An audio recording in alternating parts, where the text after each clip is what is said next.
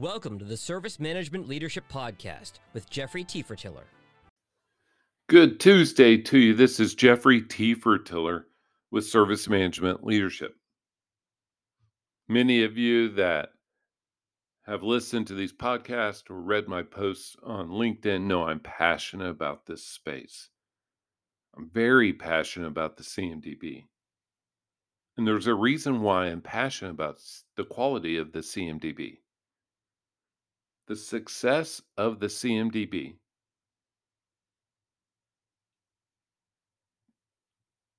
it pushes down, it influences, it determines the success of overall IT. I know that sounds bold, Jeffrey.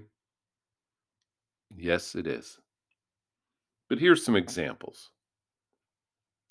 And you can think of them outside of the typical service management conversation. But give me this one, uh, concede this for me, if you would. There's no way for an IT organization to be successful with a poor service management organization. It's hard to know what you're delivering, measuring, all that sort of thing.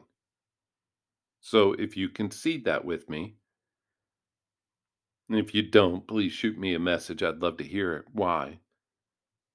But if there's no way to be successful in IT without a successful service management organization, then let's follow that logic. There's no way to be a successful service management organization without a successful CMDB.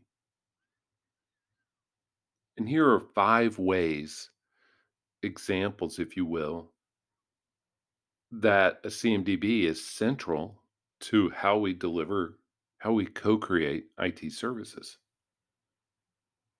Number one, the CMDB should be the center of your business continuity and disaster recovery efforts. What better place to know how everything's connected and if we have an outage over here and what it impacts? Your CMDB is central to that. Second, every major incident manager should look at the change console and the CMDB to see what happened and what could be the cause of this major incident as we look at trying to restore. 3, this one seems obvious, but it's not. If you, there are many organizations that struggle in this area that I'm about to mention. Change management or change enablement should use the CMDB to assess the risk of changes. Not all organizations do so. Number 4, as knowledge management matures, it should be tied to configuration items, which helps everyone, right? If we have knowledge about these CIs, everything from when they came into the environment, the warranty information, they're connected, those are the easy ones. The hard ones, the knowledge is things of defects that went live. That's an awesome thing to have captured in that CI, isn't it? How about workarounds that have worked in the past?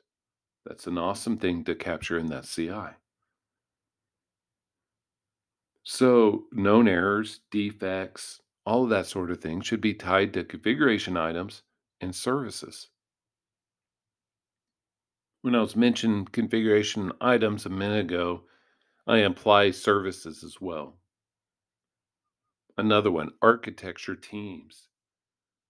And those who are assessing new software or maybe rationalizing the software and applications we have in the existing environment, they should use the CMDB as a source, right?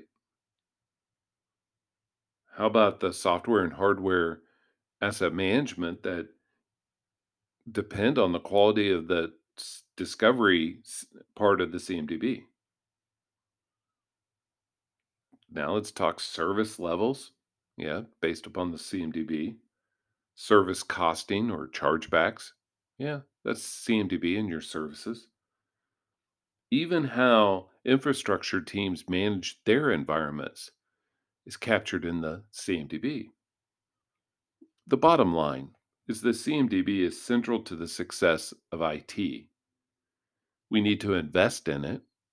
We need to make sure we have a great CMDB and that we've empowered all these teams who have data in the CMDB to own that data. The CMDB team is just stewards.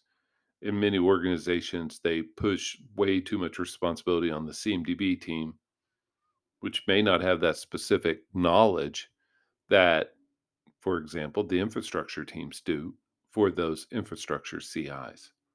This is Jeffrey T. Fertiller. Thank you for joining us. If your organization needs help with us getting your CMDB in order, let us know how we can help you and hope you have a great, great day. Bye.